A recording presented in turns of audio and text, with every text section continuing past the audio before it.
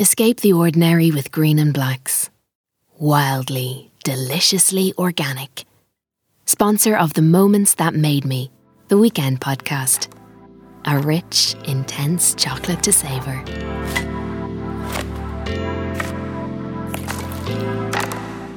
Welcome to The Moments That Made Me. I'm Esther McCarthy, and this week we get to meet Mario Rosenstock. He's Ireland's favourite comic satirist, and he keeps us in stitches every morning on Ian Dempsey's breakfast show on Today FM.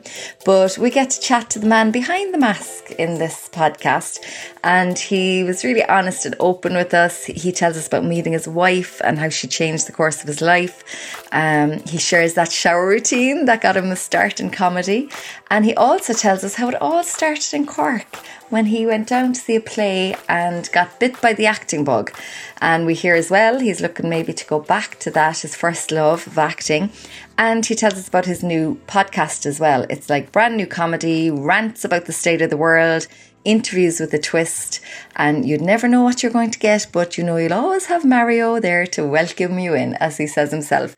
So we hope you enjoy it. Thanks for listening. Mario Rosenstock, welcome to The Moments That Made Me. Thank you for taking the time today to talk to us. Well, thank you, Esther. And this is, I think, our second time meeting, isn't it? The last time was in the Opera House. That's right, upstairs in the Opera House. I'm still starstruck from it. I got like a front row, one-man show. I was just like, it was Oh, no, we had a good chat highlight. down that day. Yeah, we had a good chat. Brilliant fun. And I went to see the show after, and it kind of made it all the more intriguing for me to see the show live then after. It was brilliant. Oh, great. I'd forgotten that you came to see the show after that. Yes. So sorry about that. That would be brilliant. Brilliant. Oh, yeah. I mean, obviously, like the shows down in Cork are pretty much a highlight of not only my tours, but pretty much my life, actually. Well, Cork feels the same way, Mario. You always get sellouts down here, don't you? I do. And I've always I've been asked about that a few times.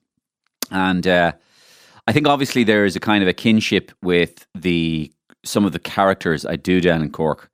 So like the Ronan O'Gara and the Roy Keane specifically. But I think that also there is a thing about Cork that loves the piss take. Just it's at a slightly more heightened level than most other places in the country. And the other thing is that I went to school in Cork for 4 years. So I developed a kind of a love affair with Cork at a very important time in my life when I was 14 through 18. Those developing years. Exactly. Hormones flying everywhere, and your whole self-consciousness of who you are as a person begins to crystallize. And for many people, you begin to see, who am I? Who am I going to be? What kind of a person am I going to be? What kind of things might I do? And they all happened while I was in Cork. And, you're welcome. Yeah. And the other thing, but the piss take is amazing, because I remember once when a certain renowned, venerable broadcaster in Cork was in a spot of bother regarding a flight that he had taken. Right. Okay. And I arrived down for a show in Cork during the firestorm of that story going through the city.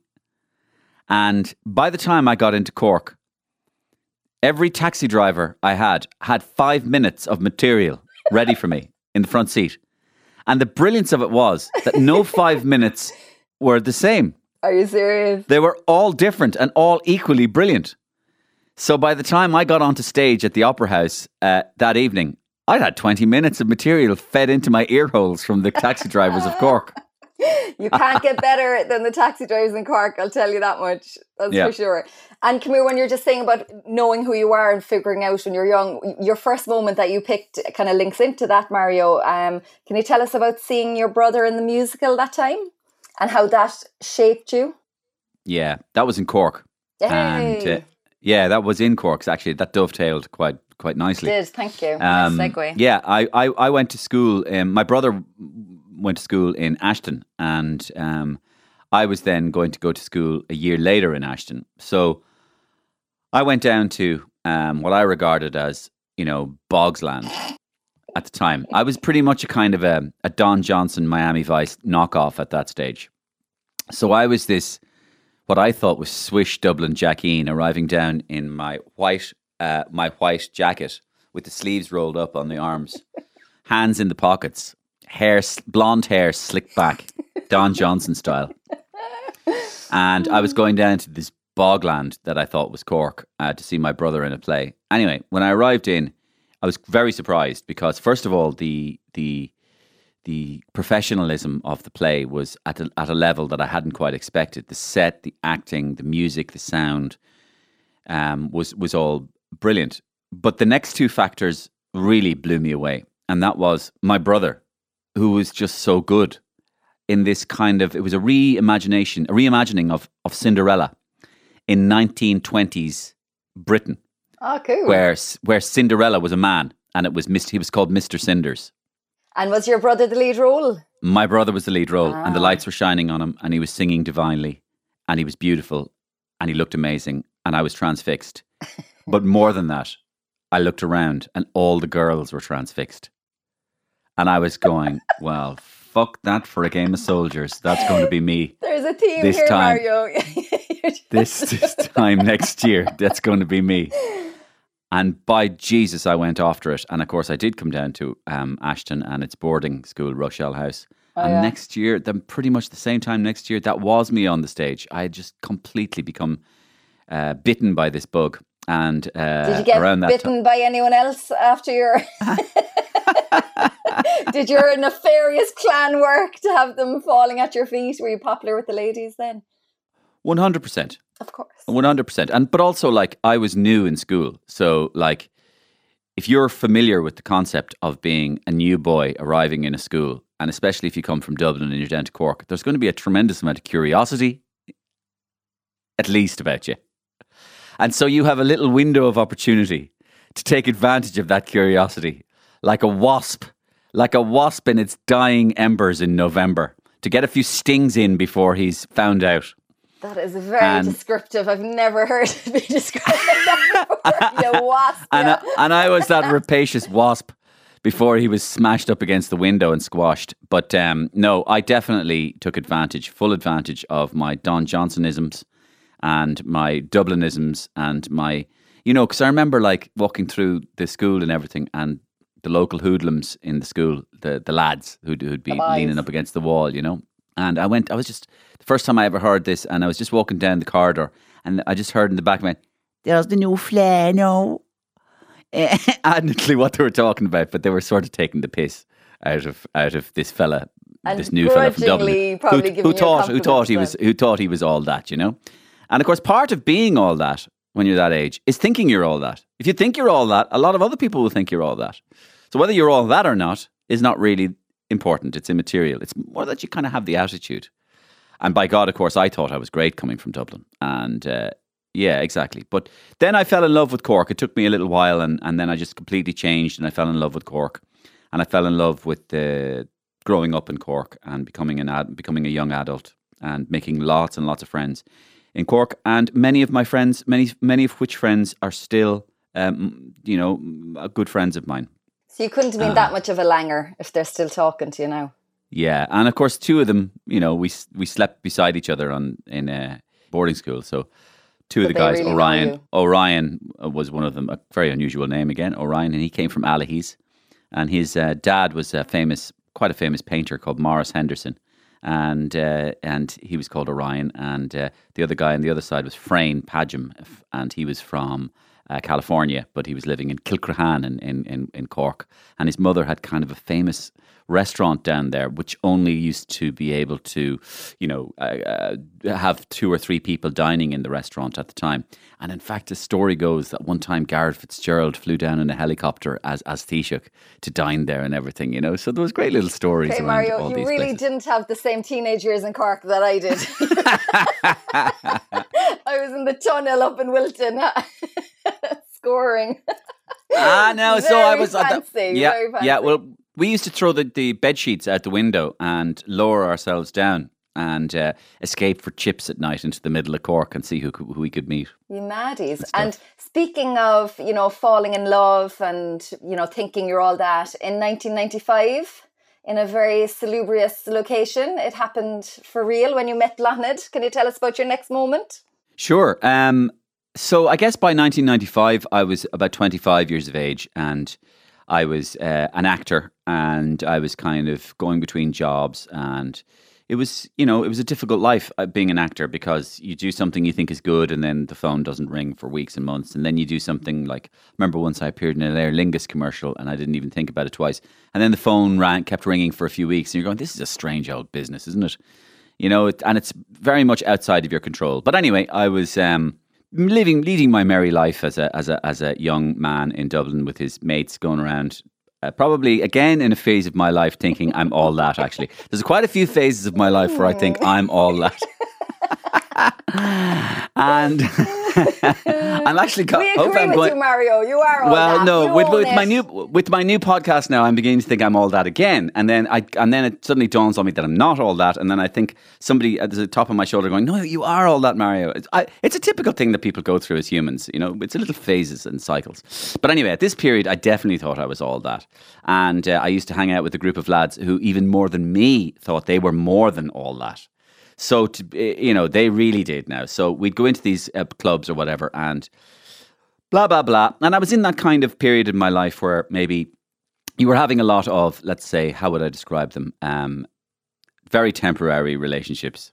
And I guess something maybe in me was getting, even though I didn't know it myself, was getting absolutely worn out with that sort of lifestyle of basically drinking too much and getting hammered and getting off with somebody and then not knowing really what's happening at all, right?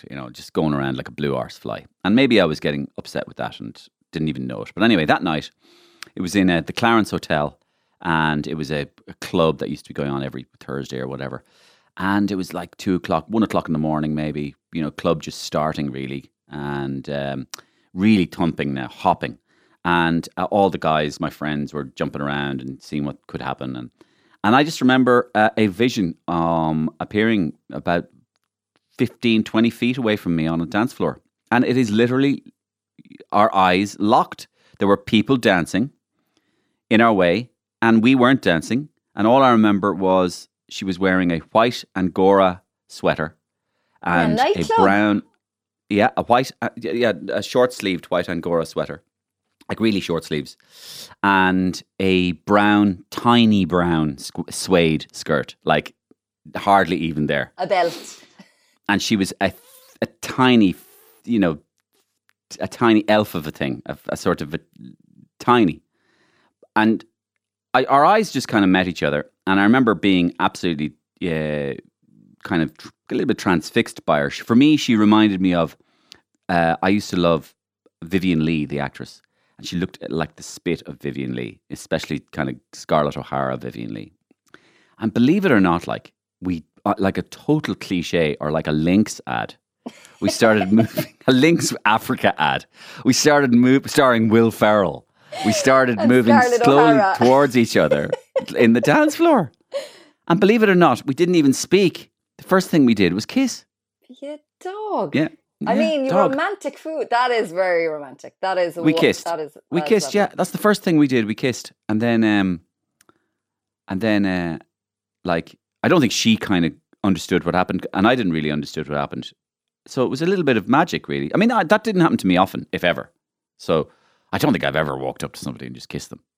So, funnily enough, the first interaction we ever had in our life was a kiss. Not even a spoken word. And are you still kissing? Yeah. Worked. It did. And do you know what? That was 26 years ago. That's mad. 2 days ago. Happy anniversary. So it was our 20th wedding anniversary 2 days ago. Green and Blacks. Wildly, deliciously organic. A selection of ethically sourced flavours combined with a rich cocoa intensity. So we've been married for 20 years now. And I have to say it's been an extremely, extremely good choice by me, because I know they say behind every good man there's a great woman, but I think that a lot of men are actually saved by the women they meet, saved from themselves. Mm. And I could possibly count myself in that category. That I had a lot of energy and I had a lot of unfocused desire and unfocused arrogance and unfocused enthusiasm, energy, love, a lot of love to give, a lot of energy to give. But really, it could have gone completely pear-shaped in terms of where that energy was focused. Mm-hmm. And I could have easily seen it being focused in a negative way. And she saved me from all that in a very easy, just being together way. That's all. She just changed the course of my life. And I changed the course of her life completely as well. And, she, you know, we really were each other's little rock that we met. And I quickly then kind of fell out of that love of that lifestyle I was in and began what I would regard as my first adult relationship of my life. And it was my first and only. It's my first and only adult relationship where I became an adult or something resembling an adult. And we've been together ever since. And, you know, we've really grown together as well, you know. So I must say that both of us are, although we're the same people, we have changed a lot over the years, you know, like in the way people hopefully should change, you know. I mean, but I think I'm a much better person than I was, and I've matured a lot. I think the matured is as good a word as anything. And she's grown to be a very, what I would regard as a very wise person, a very wise and full of love person who is full of goodwill towards pretty much everybody she meets and puts her best foot forward with every situation and every person she meets. And I don't think there is anybody I could be proud of in the world more than my wife. I'm just so proud of her, proud of what she's achieved in her life and what she's achieving and the kind of person she is. She's a really admirable human being as well as being my wife. She's an extremely admirable human being and full of nobility and noble purpose and stickability, ability to get through things. I mean, so never more demonstrated for any of us, like I suppose that we've in this pandemic, how it's brought out different qualities in people, and none more so than in her. She's demonstrated her finest qualities during this period of incarceration, really, you know, which has been quite difficult for her because she is a homemaker. And for homemakers out there, it's been particularly difficult because they've been stuck at home as usual. But now everybody's in on top of them. And it's been really difficult for them. They've had no escape. So she's found that difficult to deal with. And but she's doing really well. And anyway, so it was a changing moment in my life because when I met her, that changed the course of my life forever. I'm just thinking that my husband is going to be wondering why I'm so odd with him for the weekend.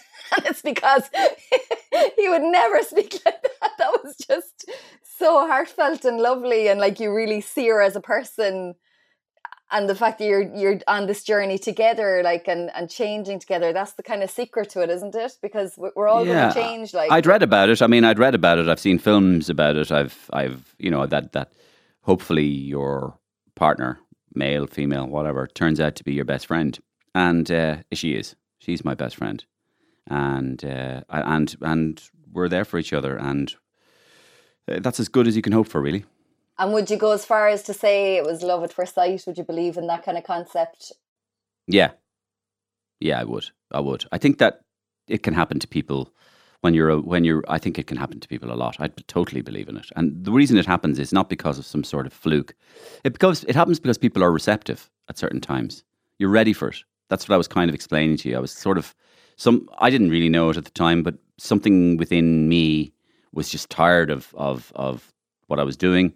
And my personality, my soul, my heart, whatever, was probably looking for something. And she was it. And you sort of, you know, there was a kind of, you know, the way sometimes you look at somebody and they fit. I don't know what that means, but they fit. It's like, that's it. They're it. And, you know, it happened before I spoke to her. But what if you didn't go out that night? What if you decided to stay in that night? Do you think you still would have found her? Is it like it was destiny, you were on a course, or was it just dumb luck? No, not at all. I would not have. No, I would not have. So you're just I so would not lucky. have. No, the course of my life would have been different. And I don't believe in destiny. I don't believe at all in destiny. I believe you change the course of your own life, and I believe that we're all the victims of and the players in a game of complete chance and luck, random chaos. And yes, I believe that you turn left when you go out your gate, your life will be totally different. You turn right, and your life will be totally different. And nothing is going to be certain to happen. You can make the decision yourself whether you turn left or turn right. And so no. But I do think that it's similar to that idea of, oh, how is he successful or how is she successful? And somebody goes, well, they're really talented or they're really hardworking. And then the person themselves go, nah, I was kind of lucky. And people go, you were lucky. And you go, yeah, I was lucky. But you have to make your own luck as well. And what does that mean? Well, that means that if you're ready all the time and you're working hard all the time, it's more likely you'll get into a stage where you're lucky. You'll get lucky. You'll have more of a chance to get lucky if you keep going really hard, giving your best, giving of everything you have into everything you do. You will get lucky because it's a game of numbers. You will meet the right person or the right group of people who'll go, Jesus, she's good or he's good. And you go, yeah, I've always been doing this. And then they'll go, well, we didn't know you. We've only met you now. But then everything changes. But you could have given up previous to that and gone, I've worked hard a long time. I try my best. Fuck this. Just, okay, I'll work hard for the other thing there next week, but not this one. I'm just tired. And that could have been the week that you make the difference. So just always do your best. Always do your best. And it took me a long time to learn to do my best, actually, because I was one of those people who was afraid to find out how good I was at anything. Because in my earlier life, I was like, get a B in English, but I could have got an A. If I'd worked, I could have got an A. But the thing was, I didn't want to find out whether I could have got an A or not. I was like a lot of people, I was happier to live in a world where I imagined I could have got an A. But I'm just a bit of genius, so I got a B without doing any work. But you could have got an A. Yeah, I know, but I didn't bother. So then I changed my life from that as well. I used to be that person. And then I said, I don't know, I think it happened gradually over a number of years. But I turned from a person who thought he was great and could have got an A and didn't, into a person who doesn't care if they get an A. I'm just going to give you everything I have. And sometimes you get an A and sometimes you get a B. But it teaches you to give your best, absolute best. And I'm proud of that lesson I learned, that to give somebody your best, if somebody hires you or you go on stage in front of 1,000 or 2,000 or 3,000 people, to know that tonight you're going to go out and you're going to give them your A game, whatever that is. Mm. And I think that people, when they see me on stage, they know that I've given everything. They can feel it. As an audience member, I would have to agree with that. Yeah, I definitely do. I definitely do. I mean, my mother came to see me, hasn't come to see me many times, but she came to see me in 2012 in the Olympia. And it was hard kind of getting the gossip out of her afterwards. She finds it a bit difficult to talk to me about it. But she said, whatever was happening there that night anyway, Mario, there was a real sense of communication between you and the audience. And I kind of went, what do you mean? And she went, there's a feeling in the room that you were there for them until they go home laughing their arses off. And you're not going to let them out of the room until that happens. So it's as if you're giving a lot to them. And that's exactly what I wanted to hear, because that's exactly how I feel about it. I feel it's almost a kind of a little bit of a religious experience, that there's an unmasking in a way. Even though everything I do is about masks, there's an unmasking that I'm here. You're going to see something that I'm going to give you everything I have. Sweat, blood, tears, my personality. And that's for me a lovely feeling as well to experience, to give of yourself. Not to hold back, but to show, to give of yourself. And I really enjoy that process. And that's why I love being on stage, and therefore I know that I'm doing exactly the right thing in life. Because there's a giving thing involved, which there's something in my personality which enjoys that process. And your own parents split up when you were younger. Like, is your mother's praise, was that very important to you? Or had you got to the stage in your life then when you were comfortable enough with yourself that it didn't really matter? Or, I mean, we always want our parents' approval, I suppose. But I'd say the latter, Esther. Yeah, I'd say the latter. I'd say I'd gotten to the stage where I could function and be happy without it. But no, it did matter as well. It mattered as well. And if somebody so close to me as her, it's interesting to hear how she would feel just the vibe in the room, or just to feel my energy because I'm her son, and to feel how that energy is transmitting to the public at large was interesting. But anyway, yeah. So that's an interesting thing. But yeah, no, they did split up when I was young many times, and so it was quite an unstable background, and that's what led to me going to boarding school in Cork, and possibly then to tie into that whole thing of having a stable marriage with Blonde. I would think it was something we both really both really cared about. And I certainly really cared about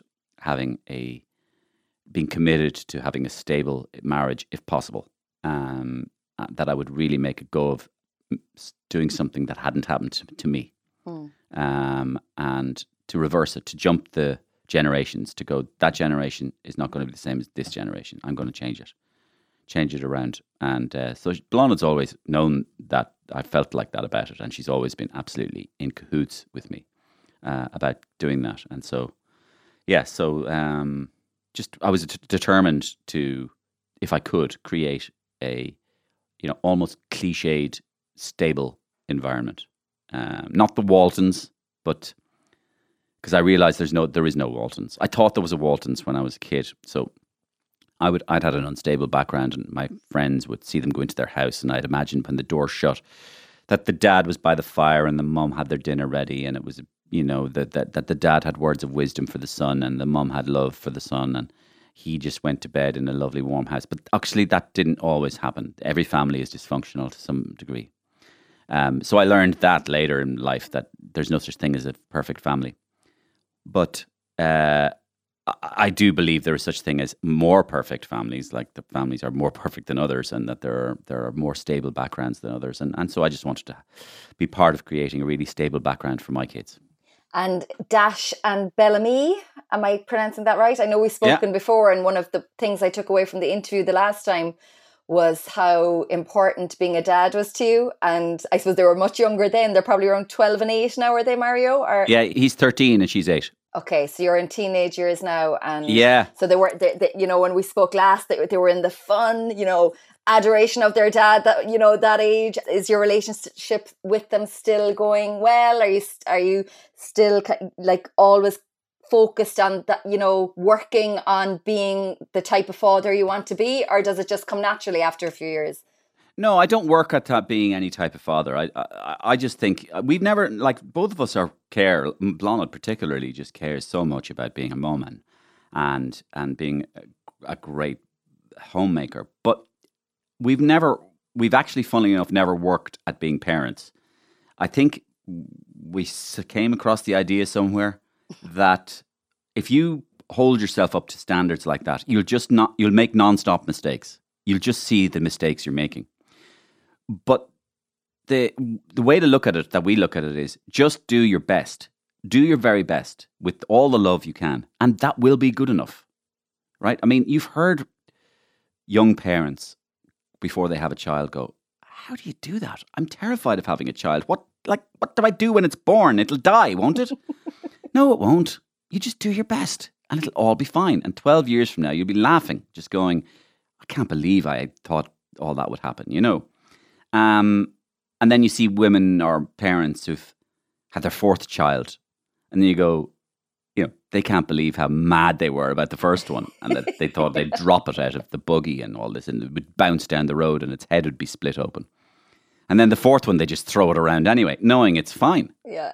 You just do your best. And so that's all we do. We do our best. I mean, in relation to Dash, he's 13 now, so he's obviously going through his teenage years, and I have to say it's the exact same with you as you might expect, Esther.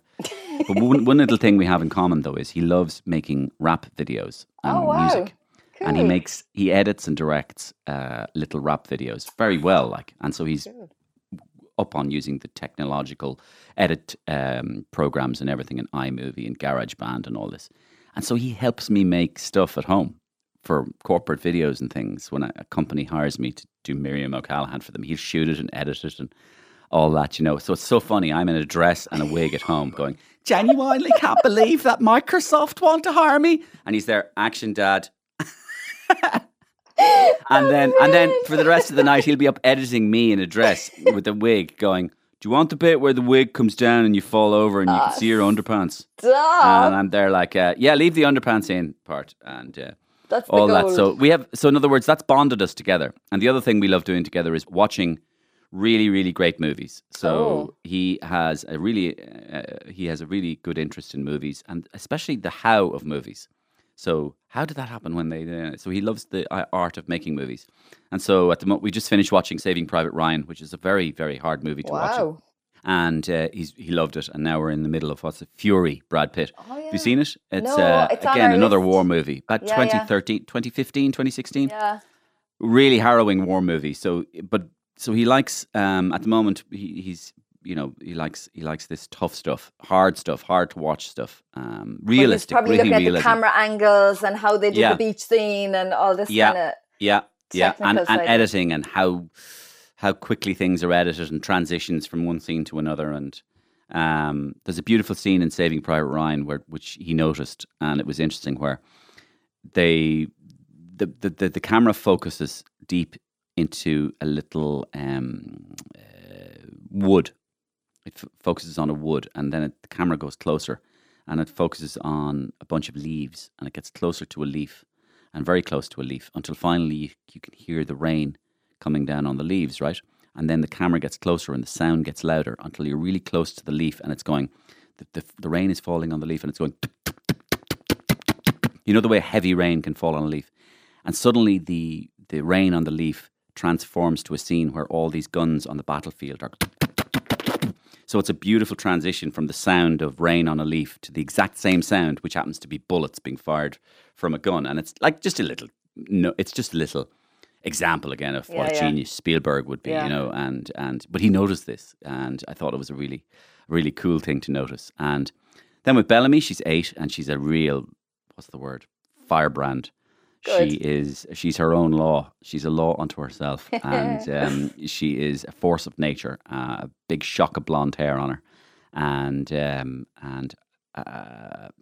force of nature personality. You know, and quite difficult to get around at times if she wants to. She gets her own way. You know, and then yet a heart of gold beneath it all. You know, we used to call her Nurse Baba at times, because she has an instinct to kind of go and take care of people, like.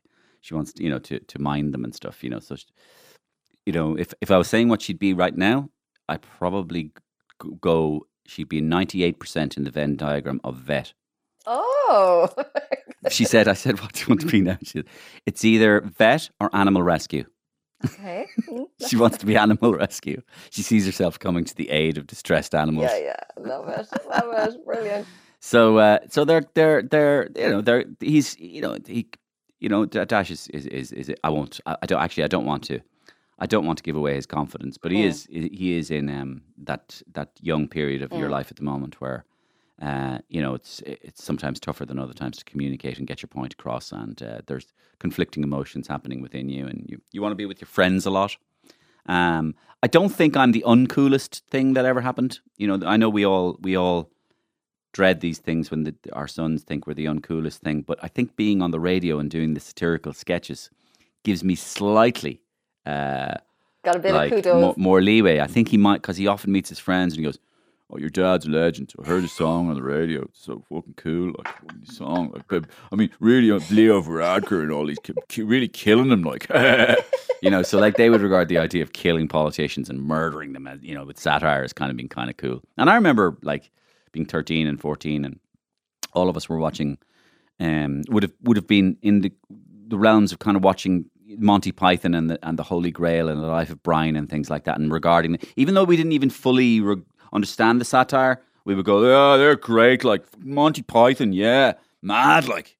You know, like so Like the system. definitely it's on that cusp of, you Yes. know, satire and things, and comedy are kind of cool. But he'll probably get to a stage in a year or two where he finds much more edgier stuff than me, and he regards me as like a total sellout. Like, I don't think so. But one of your moments kind of links all that as well, Mario, and that's when you moved into that house with the two Kiwis and how it all started off, you know, doing your satire and doing your voices. Yeah. Do you want to tell us about that? To bring it to where you are today now with your own show, still doing the most popular, you won all the awards recently at the Radio Awards, you have your own podcast. But do you bring that back to that moment when you moved into that house? I do, yeah. I mean, again, it's just pure luck, Esther. You know, I was an actor and I was living at home, and it was my first time moving away from my home. I was 26, and this is how gauche I was. My mother went with me to the interview with the girls. And they were like, you know, they were from New Zealand, and they were quite worldly wise, and they'd been on a tour of the world. And, you know, Dublin was just their latest stop, and being very resourceful young ladies, they had managed to secure this beautiful 3-4 bedroom apartment in Monkstown for half nothing. And they both had jobs in Dublin already. One was working as a swing producer, like a temporary producer in Radio Ireland, because she came from a radio and TV background in New Zealand. And Kim was working as a jeweler in Dublin. And I came as this guy looking for a flat. And I think they thought it was absolutely charming that I came with my mother. And so they almost sort of auditioned. I think the reason they wanted me to come into that is they actually thought my mother was great crack. Okay. So Thanks, yeah, Mom. that they could see themselves going out for a drink with her. Brilliant. And and anyway, so we settled in, and they were my first experience of living with somebody, and they kind of taught me the ways of the world in terms of how you share a flat with somebody, really. And once Robin was working, she was kind of like the Charlie Bird in New Zealand character. She was a TV reporter on politics. And so Robin got a job as a producer on the breakfast show on Radio Ireland before Ian Dempsey. And they used to hear me going around the house doing my impressions. I'd be in the shower and she might hear, "Mario, is that you doing Jerry Adams having a shower with Martin McGuinness?" Or are they actually in there? I'd be doing this shower I'd be doing in the shower, and I'd be pretending I'm Jerry Adams and Martin McGuinness in the shower. You know, Martin, do you want some Tahiti shampoo? Ah, Jerry, yeah, rub me down there, Jerry. So, what do we do about the peace process? Forget about the peace process. Pass the soap, Jerry. Or whatever. And they went, "Mario, they're hilarious, whatever. Do you want to ring into the breakfast show one day as Jerry Adams, giving out about the Britney Spears song, the new song, Oops, I Did It Again?" Or whatever.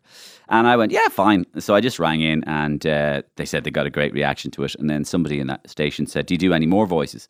And I went, "I'd never thought about it before." And I went, "Yeah, I do. Probably about 50, 60, 70, 80 different characters. All sorts of weird ones like Alec Guinness and James Mason, you know, from old actors from, you know, North by Northwest. And, you know, Michael Douglas, greed, for want of a better word, is good. Greed for life, greed for power.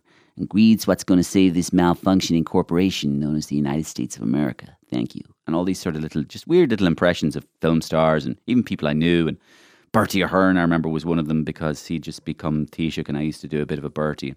So something inside me said, just this acting thing is so unreliable. Just get into a taxi, go in there and just see what happens. And anyway, that was the beginning. I got into a taxi, put down about 50 voices. They said, "Can you write?" I went, "No." "Can you try writing?" I basically started from scratch, writing on a paper page, going how to write a joke, how to write. And now 22 years later, I would regard myself as a half-decent writer of sketches. So that's 23 years ago. And a year later, Ian Dempsey came on board, heard me doing some of the sketches around the station, said we should meet.